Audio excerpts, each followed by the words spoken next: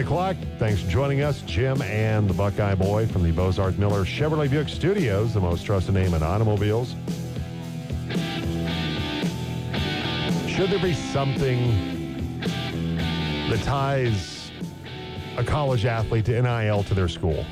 That's kind of come up lately as some kind of contract, if you will, that they will stay at that school, receive NIL. I don't know how you make it happen. Also, your thoughts about the 5+7, and then the talk of, hey, well, let's go to 14.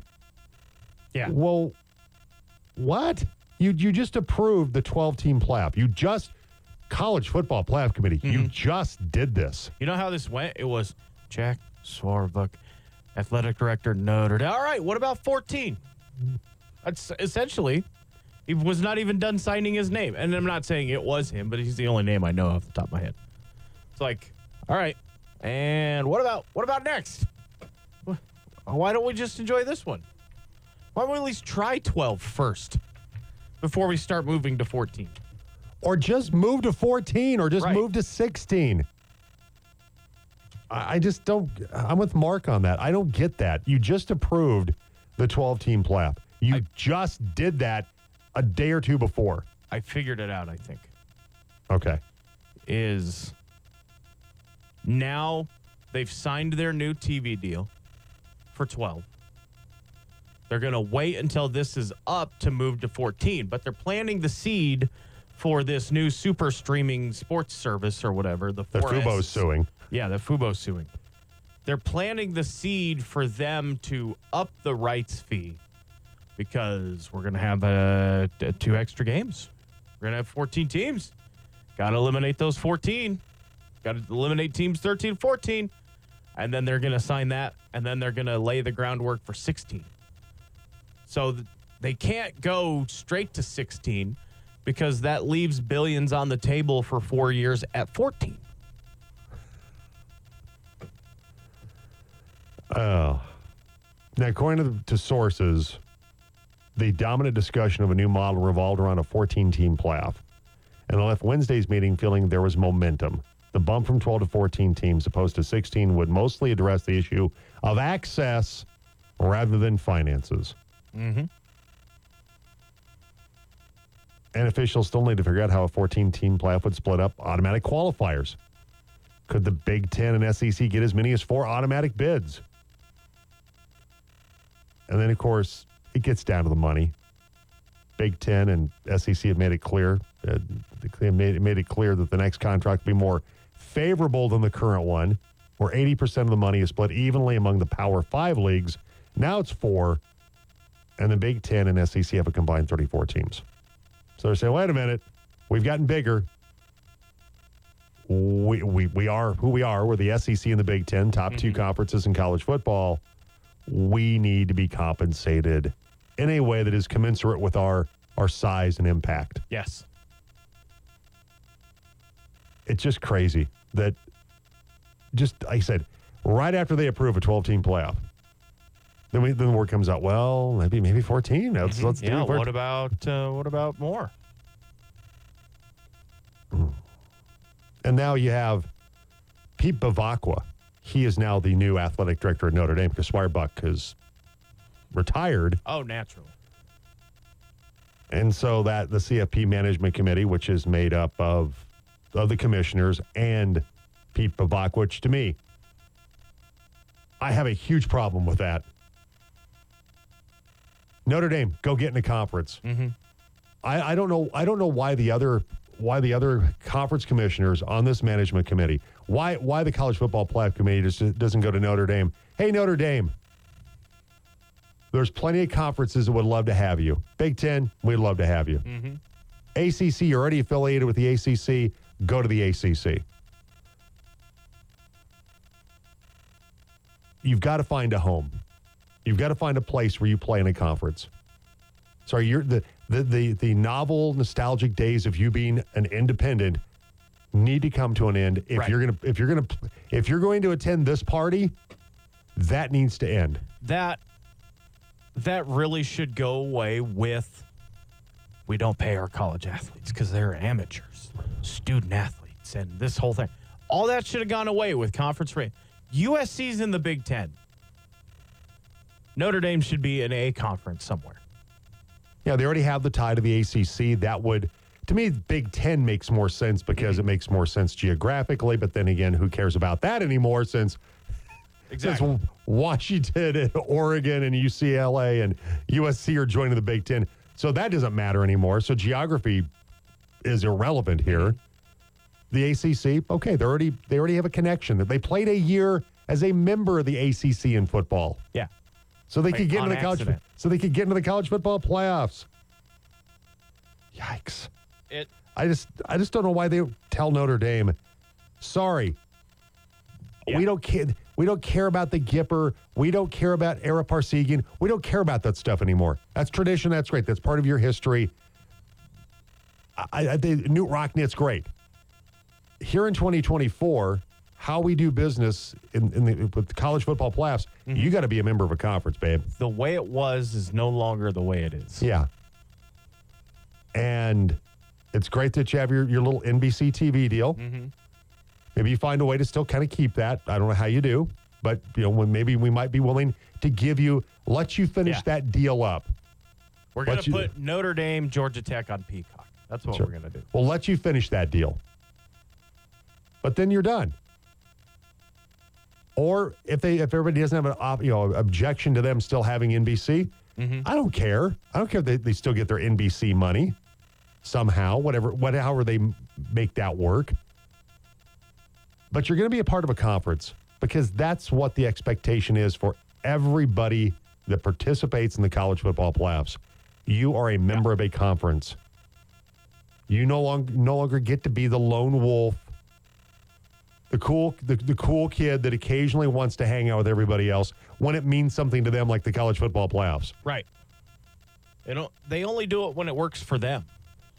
And that's the problem that Notre Dame has, but also that ties in with everything else now in college football. Like, the SEC doesn't care about the health of college football. They care about the SEC. Yeah, but same with the Big Ten. Big Ten, I mean, it doesn't matter. Just to Ohio State doesn't care about the health of college football. They care about Ohio State. The quarterbacks, Quinn Ewers doesn't care about what's going to happen to Ohio State when he transfers to Texas. He's about him, which is fine. Shedeur Sanders, he's not really worried about Jackson State. He's not going to be worried about CU in 7.5 months when his season's over. Absolutely not. 10 months. When his season's over. I don't want him to get hurt, so he'll play the whole. When his season's over, he's not going to care. He's off to the league. So on one side of the coin, I feel Notre Dame should be admonished and forced into a conference. On the other side of the coin, they are not doing any different than anybody else in college football. Right. But then again, you're allowing them to do that, though. Yeah. The rest of because they could easily say, sorry, Notre Dame, join a conference. Yeah. The rest of us are. Why do you get to be, like I said, the cool kid that I'm not a part of a conference until, college football playoffs. Yes, I have to be there. You have to invite me to this. I need to have a seat at the table. And I think part of the reason that the committee is fine with the way it is right now is it's a little bit of the NFL. Notre Dame is important because they tell you they're important. But they know they're going to get more money Notre Dame being by themselves and the demand than if Notre Dame gets into a conference in 10 years down the road, they no longer have that card to play of, hey, Notre Dame gets in. Look at all the eyeballs they bring.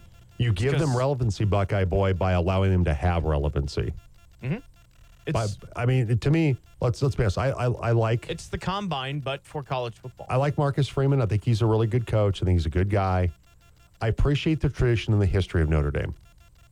Right. That's great. There's a lot of programs that I don't like them, but I respect their tradition. Mm-hmm. Notre Dame is one of those. But when we look at, and I agree with Paul Feinbaum,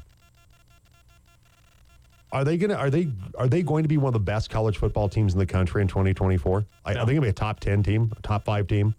Nope. I don't think so. I think they'd be lucky to be a top 15 team, maybe top 20. Yeah, they got Riley Leonard going there now, and their new offensive coordinator at Notre Dame, from what I read, likes the deep ball. That's not a Riley Leonard thing. I just feel like with Notre Dame, they're great because we say, because Notre Dame says we're great. Mm-hmm. And you have to buy into that and believe that. I just think there's now a point where stop coddling them, stop feeding their ego, stop pumping them up. This isn't 1945. Stop acting like 70s or the 90s. Or the 70s or the 90s. When Lou Holtz was there. We put our pants on the same way we It's do. one peg at a time. One leg at a time. I don't know why I made him sound drunk. He sounds like drunk Lou Holtz. Yeah. I just think Notre Dame is not what they were when Holtz was there. They're not what they were when Aaron Parsegian was there, or Newt Rockne or any. Those days are long gone. Right. So stop acting like you're something special. You're a unicorn and a special snowflake and something unique and wonderful. And we get special privileges that nobody else gets because we're Notre Dame. I find that to be a load of crap about them. Get with the program. Apparently, independence doesn't matter for your team's basketball. Right. Doesn't matter in basketball. Doesn't matter in baseball. They're members of the ACC. And I think the thing is and there's a lot to this, so that's why I keep adding more. The independence helps them because they know they don't have to win a conference. They don't have to play a conference schedule. They don't have to get upset by a Clemson because they're in Clemson's schedule once every 2 years, and then they're knocked out of the college football playoffs. I think once you get to 16 or, God forbid, 32 or however many it keeps to grow, the chances are more likely that Notre Dame will finally get into a conference because the path is still there for them to get it as an at-large berth. And like I said, I don't disagree with them trying to get theirs. Right. But here's the thing: why does the CFP? Why do they let them do that? It's fine that they're trying to keep their NBC deal. I don't blame Notre Dame. Sure, Go for it. But then why are you letting them do it though? Right. This is, to me, it's on the College Football Playoff Committee of saying, sorry guys, you're going to have to. We'll give you time. Right. We'll give you the next 2 years to find a conference. But in 2 years, if you don't, you're not going to the college football playoffs. Because part of our criteria is you have to be a member of a conference to be in the CFP. To bring it home a little bit, Notre Dame is Russell Wilson. Blaming him and only him for the contract. I mean, Russ just asked, and the Broncos said yes. Sure. Notre Dame's like, hey, we're going to do it this way. And the College Football Playoff Committee's like, yeah, all right, that works. So it's more so on the committee than I agree. with you with Notre Dame. It's like, Notre Dame, go get yours. I mean, if somebody's going to say yes, do it. I agree. And like I said, I'm not trying to totally blame Notre Dame here. Right. They're just taking advantage of the system that's allowed them to do this. Like, then College Football Playoff Committee just say no. Why? Just say sorry, guys. Go to your local DARE officer and just say no. And just you have 2 years. Figure it out. We're not going to be total jerks here, and we're not going to pull the plug on you right away. We'll give you time. Right. Come on, this day and age, you can be in a new conference in like 5 days. Mm-hmm. Boom, that it's like that. conference could be completely different by the time you figure out which one you're going to. But we'll be nice and give you 2 years. You can still have a path to the college football playoffs. I'll even be nicer and say the rest of your NBC deal. You got 5 years left. Okay. You know what? You can have the rest of that. But at the end, it's done. You're going our way. And you're going to join a conference, and you'll be subject to their TV deal, and that's and you're not going to unless you can negotiate a bigger chunk than the other schools.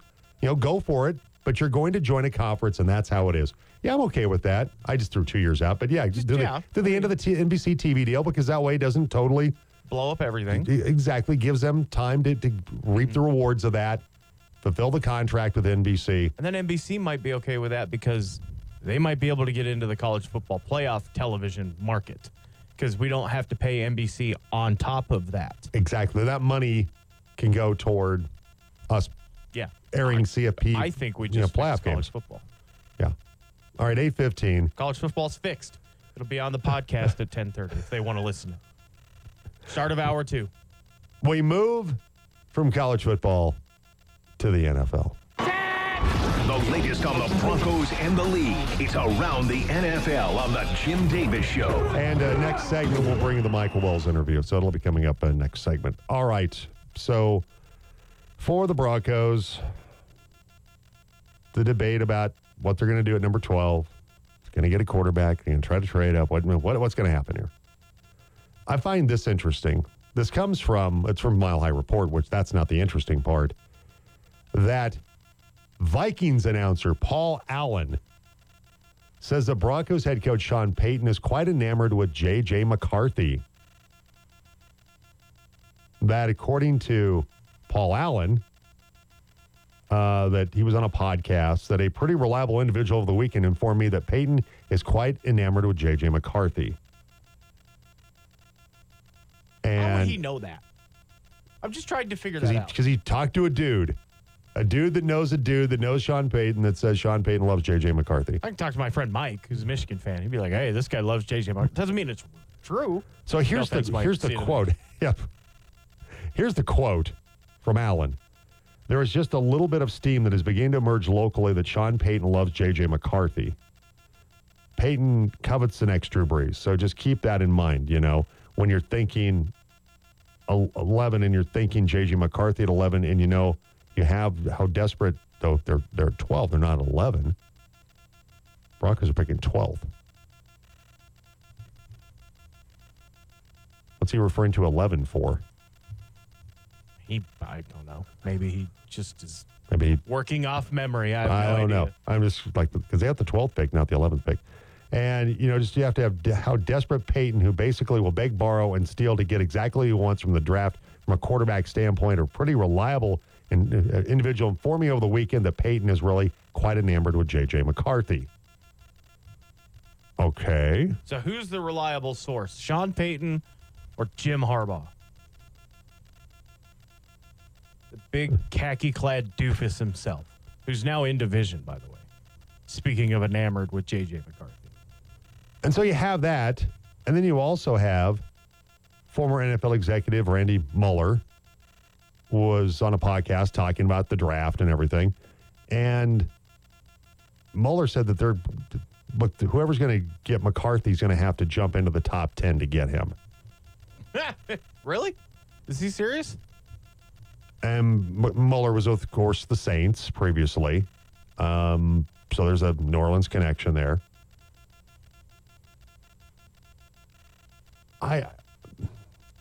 I like J.J. McCarthy, but I don't. To me, he's a second round guy.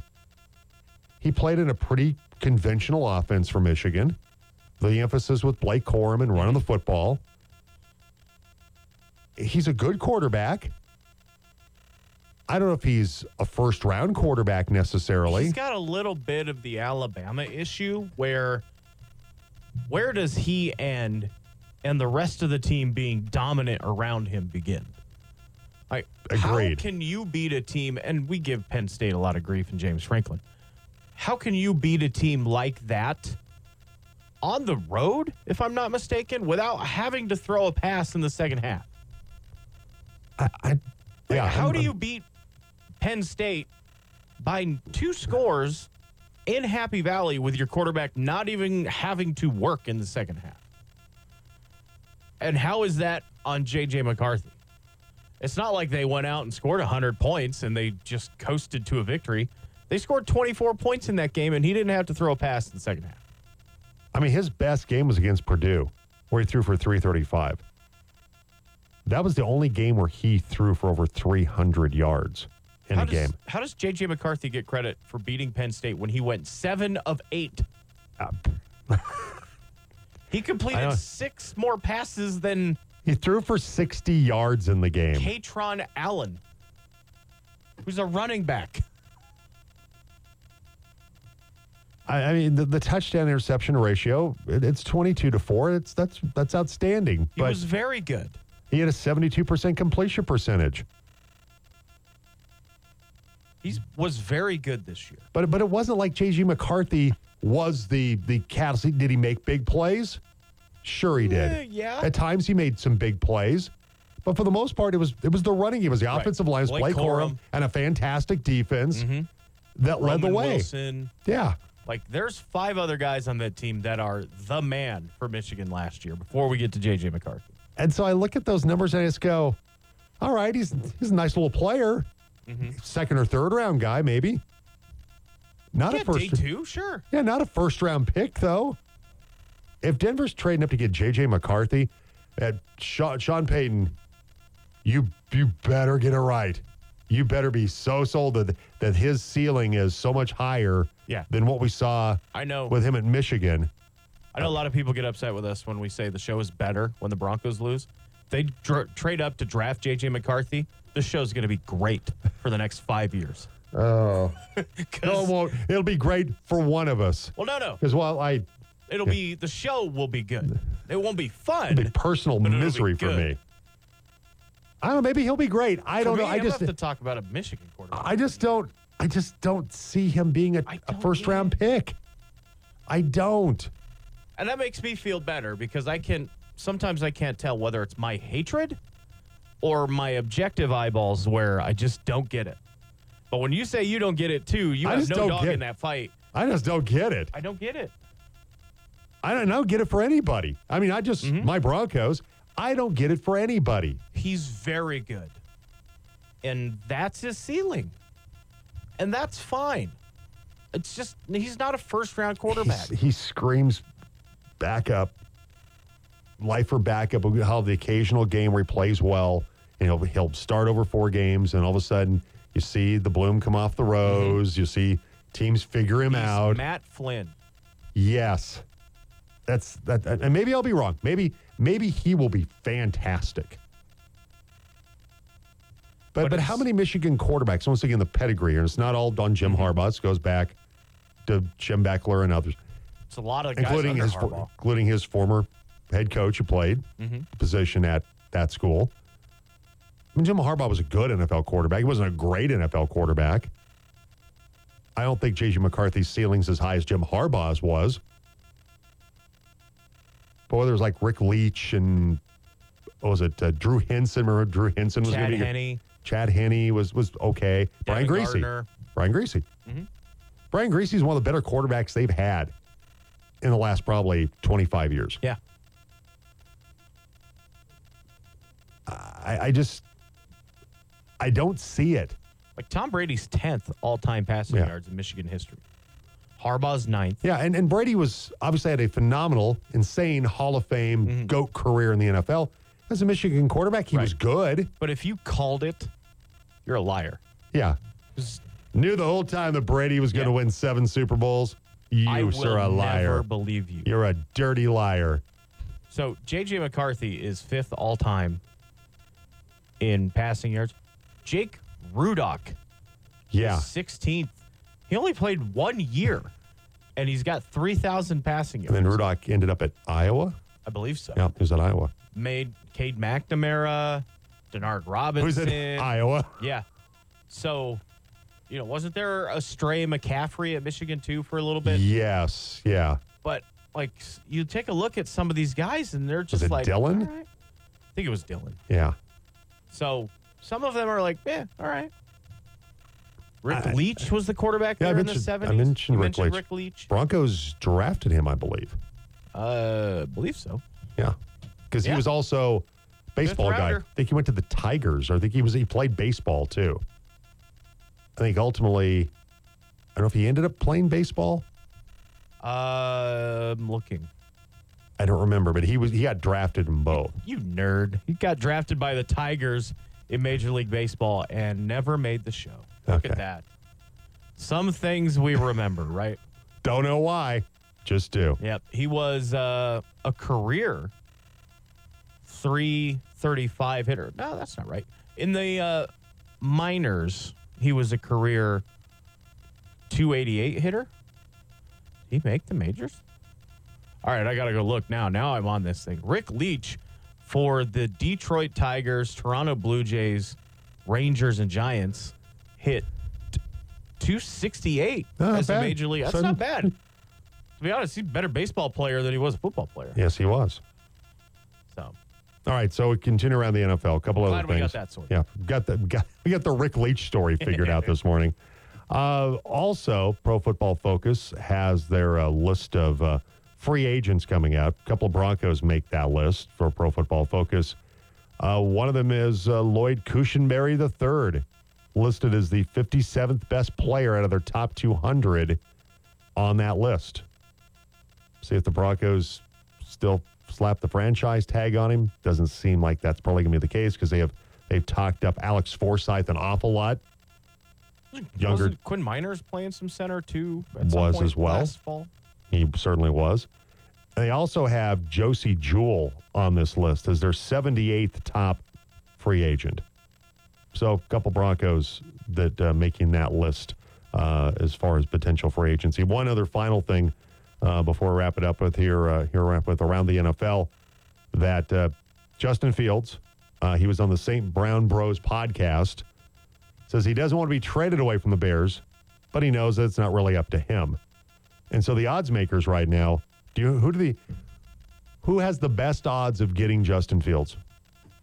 The Atlanta Falcons is what I'm going to Have say. you looked Final at this answer. I have article? not. Atlanta Falcons. That's the Steelers, and then the Bears to retain him. If I'm Ryan Poles or whoever's the GM of the Bears right now, send a buddy to put $100K on the Bears and then keep him. We'll Exactly. split the money. And just split the proceeds there. Then I get the Alabama receiver. Calvin Ridley, 1-year suspension. So that'll be fun. Yeah, I've heard a lot that the Falcons are going to be in the market. They're going to be in the market for Justin Fields. Sorry, I'm just reading a text of something. I saw your I don't even know what it's about. Yeah, I'll tell you later. You don't want to know. Yeah, Great. Nothing for air. The air. Yeah. Yeah. I've seen a lot to the Falcons. I don't know if the Falcons really want to do that. I don't know what their quarterbacks. I mean, Desmond Ridder, is he? They have Taylor Heineke. So their quarterback room is kind of sad right now. I don't know if Justin Fields makes that better. I do feel Fields has made strides, though. Which is sadder, though? Desmond Ridder, Taylor Heineke, Jarrett Stidham, Ben DiNucci. Yes. That's a push. It's a very sad place. Didn't Taylor Heineke start a playoff game maybe for Washington? Washington? I think he did, yeah. All right, 8:28, and it's time to play the Pile's favorite game on a Thursday, which is... Were you right? Yeah, I actually need to come up with one. Oh, you don't have one yet? Yeah, I don't have one yet. Usually I'm ready to go. Okay. And I got distracted looking for sound check this morning. Okay, well, I'll give you some time on that. Give me 3 minutes for the commercial break. I'll have it on the other side. Well, why don't we just do this? Just do it next hour. Because we'll do Wrigley Field. Okay. Cover sports trivia. Because I've got that ready right now. Perfect. And we'll just swap the transition, two. yeah. We'll just swap the two. All right. So here's the question. Shuck. Avs have Detroit tonight. We will have, though, Nuggets Wizards because we have Colorado Mesa baseball, and that will only be ending when the Avalanche start. So here's the question. Between 1996 and 2002, this could be a number game question, too. Oh, yeah. Between 96 and 2002, how many Stanley Cups combined did the Avs and Red Wings win? That's correct. Good job. Yeah, nailed it. But you're not eligible. Oh, bummer. But you are, Pile. So text in your answer right now. If you've won the last 2 weeks, don't play. And if you have the correct answer, the first correct answer on the team line, 970-242-1340, get a $15 gift certificate to Wrigley Field, Grand Junction's original sports bar. And it's located just east of Sam Spalazio Field, right there on North Avenue. Very good endorsement to say I'm willing to pay for my own lunch. That's how good, that's how good Wrigley Field is. You'd be willing to spend your own hard-earned cash there. And they're the home of the 15-minute lunch guarantee. If you don't get your lunch in 15 minutes or less, it's half price. So first correct answer wins today. How many, between 96 and 2002, how many Stanley Cups combined do the Avs and Red Wings win?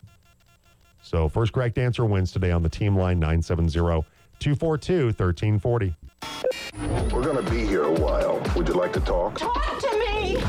The Jim Davis Show on Colorado's sports leader, The Team.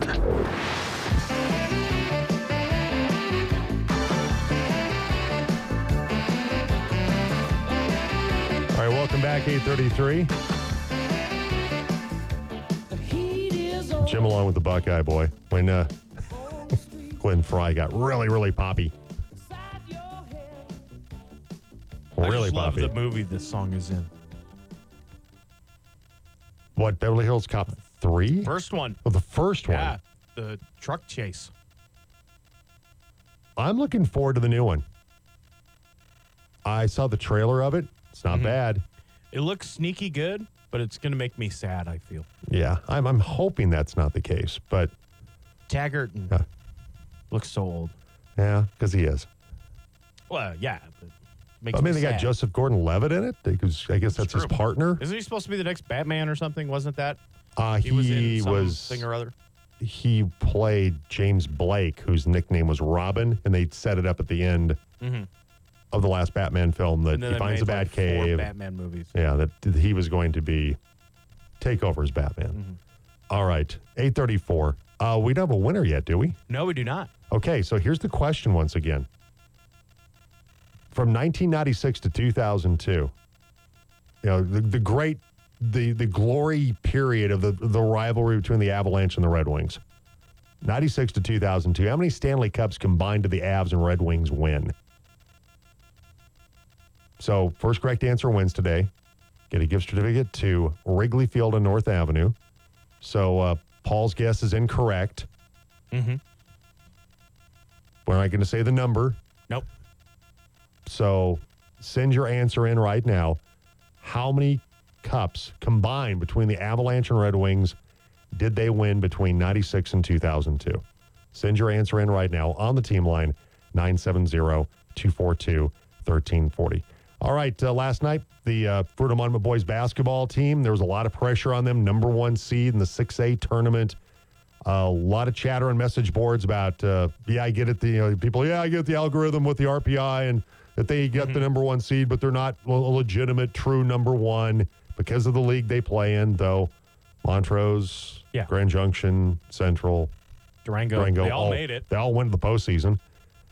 Did I get Junction won. Junction pelted. And Junction North. hammered Denver North last night. I get it. The conference isn't as deep as some, like the Continental that Highlands Ranch plays in, where they have the 2 and the 3 seeds, Mountain View and Chaparral, that play in that conference. But Fruita Monument, you don't go out and run the table in the regular season without being a pretty darn good basketball team. And so there was some pressure on them last night. But the Wildcats, they were down by 14 in the first half, cut it to 6 at halftime. Then the second half, fourth quarter, they go on a 21-2 run. Big dunk by Daniel Thomason helped to motivate them during that stretch. And then the three-pointer that gave them the lead, where they could have got the lead. Jet Wells drives inside for a layup when they're down by 1. Gets the layup. Looks like he's going to have an and 1. They call him for an offensive foul. But then ultimately hits a deep 3. Gave the Wildcats their first lead with about 3:50 left to go. They would never look back as Fruita gets the victory last night over Highlands Ranch to move on to the 6A Sweet 16. After the game, I had the chance to talk with Wildcats coach Michael Wells about the win. Saturday here at Fruita Monument High School. 55-43 your final. The top seeded Wildcats knock off the 32 seed Highlands Ranch. Highlands Ranch hit some big threes early on, but Fruita Monument prevails tonight to move on to the Sweet 16. So we'll try to grab Michael Wells in just a moment. Great victory for his Wildcats in this one tonight. And now 24-0 as they remain undefeated and they head to the next round. Michael Wells over talking with Highlands Ranch coach Jordan Carter. So grab Michael Wells. And Michael join us right now, throws the headset on. And Michael, early on, their press got to you. They outshot you from the three-point line 5-0. What was the message at halftime? Because certainly you figured out some things, some answers to their pressure, and that ended up being a big factor. I thought Max Orchard, while he only had 5 points, huge points down the stretch, got in the glass hard. Jet Wells played great. Daniel Thompson played great, but Max Orchard all night battled on the glass, came up with some big points late for you? Well, after I had a disagreement about the way the game was being called, I thought our guys made a really good run. And I just told them at halftime, I said, for as poorly as the first part went, we're down 6, guys. We're right where we need to be. And, you know, we didn't do not anything we practiced the entire first half against their press. I mean, not anything. And so we just kind of refocused on where we were supposed to be, what we were supposed to do in terms of what that was supposed to look like. And they did a good job executing it in the second half. I thought at times Jett kind of put this team on his back a little bit, hits that 3 to gives you guys the lead. I thought he played a heck of a game for you tonight, Michael. Yeah, and I mean, he left 5 or 6 on the free throw line that he doesn't normally do, but I tell you what, he was tired. I don't know that he was out much. And, you know, we told the guys, it's like, you can't leave any left in the tank, you know, if you want to win.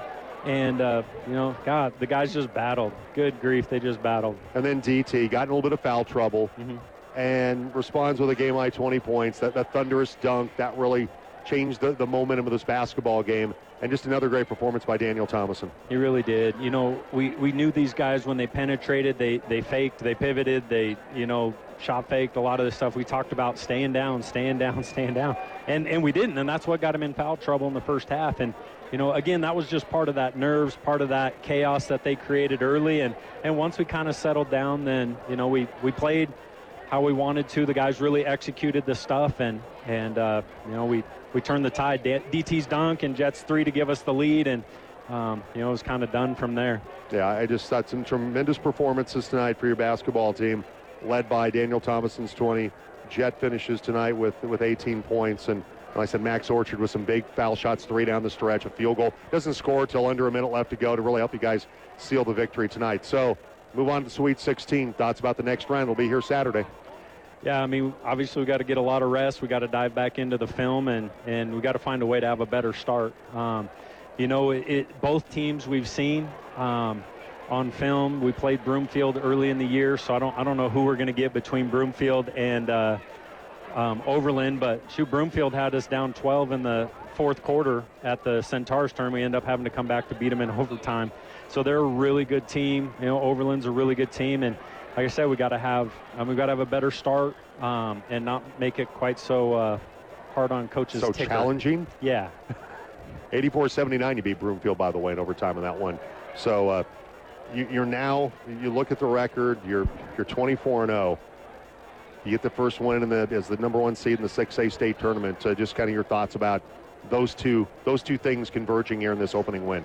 Well, you know, one of the things that you think of as a coach is, you know, you hate to have a perfect season and then, you know, give up the Virginia 116 upset in the first round of the playoffs. But it was a real possibility with the type of team that Highlands Ranch came. And I knew they wouldn't be afraid of us, and they weren't. You know, we had to settle down and play, and always good to get that first one under your belt. And I think the thing that, you know, we're going to benefit from is we worked all season to get in that top 8, so we'd have this second one at home, and now we got another chance to play in front of our fans and have somebody else get in the bus and take the long ride over. So, all right, Michael, congratulations. Great victory for your team tonight. Thank you. All right, so that's Michael Wells after the game last night, and they will get Broomfield, who they beat in overtime in their 4th game of the season. To tournament over in the Front Range, so that's who the Wildcats get coming up this Saturday. And 7 o'clock, that game time has already been set, and we'll have it over on 1100 KNZZ starting at 6:45 because we'll have coverage of Colorado Mesa basketball at CSU Pueblo during that time here on the team. All right, 8:42, Jim along with the Buckeye Boy. Text or call us, 970-242-1340. Do we have a winner yet for Wrigley Field Colorado Sports Trivia? Yes, we do. Okay. And now, ladies and gentlemen, the winner of the contest. It's another winner on the Team Sports Network. Lee correctly identifying 5 cups in that 6-year stretch between the Avs and the Dead Things. Sadly, the Red Wings won 3, the Avs won 2. I'm almost certain they cheated, though. I think so, too. At least one of them. I think so, too. I think you're right about that. All right, 8:43 coming up next. It's our Team's Team of the Week, brought to you by Rick Nelson, American Family Insurance. That's on the way next on the Jim Davis Show on the Team Sports Network. You're listening to the Jim Davis Show on the Team 101 FM 1340 AM Grand Junction. It's the team's team of the week on the Jim Davis Show. It's time for Team's Team of the Week, brought to you by the Rick Nelson Agency and American Family Insurance. For a free comparison, call this team of licensed professionals at 970-241-0078. And our team's team of the week is the Mesa Junior 17 volleyball team. They competed in Las Vegas recently. 132 teams, and the Mesa Juniors team finished 5th out of that group. It's comprised of Western Slope players, a lot of them from here in the Grand Valley. And Ara Norwood is the coach of the Mesa Juniors. Ara, I appreciate the time. You're on the road today with the CMU Beach volleyball team, heading out on a roadie with the Mavericks. Yeah, we're on the road, headed out for our opening weekend for the beach team. The Mesa Juniors program this last weekend, I was super proud. They showed up, and it was a lot of fun to see how much talent is on that team. Well, like I said, you finished 5th out of 132 teams, and Addie Ritterbusch from Palisade and Braylee McCaskill, Lizzie Snover, Delaney Brinkley, Sarah Foster, and Grace McEnany, also from Fruita Monument, Campbell Brammer, and Delta is represented by Audrey Frazier. Some of those players I mentioned with Campbell Brammer and Addie Ritterbusch and Audrey Frazier play basketball too. How do you make that work with the kids in basketball season while you're also doing your club volleyball season? It definitely is tough. I have to play some give and take with them, but I'm a full support for doing both programs. When I was in high school, I did basketball and volleyball at the same time in high school, so they show up late to some practices, but they make it work for tournaments on missing games or whatever it is. So they do a very good job of balancing both, and I'm full support for them. And I'm actually really grateful and proud of them because it's so hard to do both programs. Like, you want to give your all for both, and they do a really good job of putting all their effort in basketball and talking to me about what they need, and then giving me all I can get out of them from volleyball side. Yeah, no doubt about it. All three of those players just recently playing in the state basketball tournament in their respective classifications. So back to your volleyball team, though. We're talking about 132 teams from across the West, across the nation. What was this tournament comprised of in terms of regional teams? It's everywhere. We played a team from Hawaii. There's teams from California. There's a lot of ones from California, but you get some from Florida. I know that there was an Alaska team there, so you name it. Oh, there was also a Canadian team, so we also played one out of the country that came down and played in our group. So it's kind of fun to see all the variety. Everybody has their own style of volleyball, and every coach has their own style, so it was fun to see how they react to different styles of volleyball. We're talking with Ara Norwood. She's the coach of the Mesa Juniors 17 club volleyball team that recently finished 5th at the Las Vegas tournament out of 132 teams. The Mesa Juniors, I'm sure not the only Colorado team. Who else was there representing the Centennial State?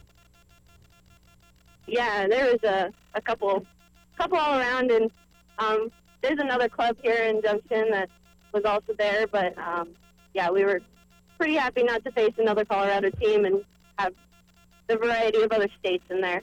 Sure, finishing 5th shows how good the program is with Mesa Juniors. It's the longest club volleyball program in the Grand Valley. I mentioned some of those players from Palisade and Campbell Brammer from Fruita Monument and Audrey Frazier from Delta.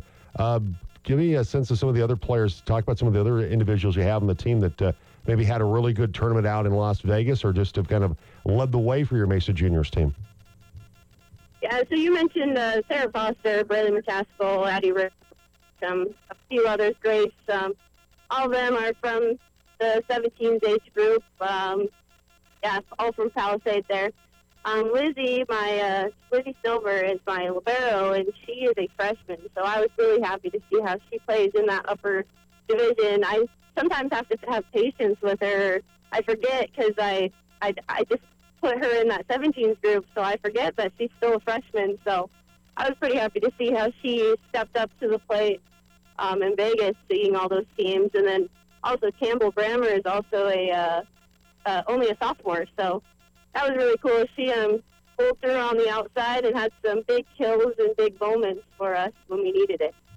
Yeah, your team going 8-1 on the weekend to have that 5th place finish out in Las Vegas. And certainly I think you mentioned Palisade. Winnie McCaskill, the Bulldogs head coach, helped you coach the team. She's your assistant. And the 4 straight trips to the state tournament, the success that Wendy's had there, and some of those same players obviously playing for you, speaks to having a successful club season with having that kind of talent from Palisade. Yeah, you can see the style that Wendy puts in there. It's really fun to come into that, and I already know that the girls can go in any position at any time, and I can tell them something, and they do it right away. So coachability factor is really cool there.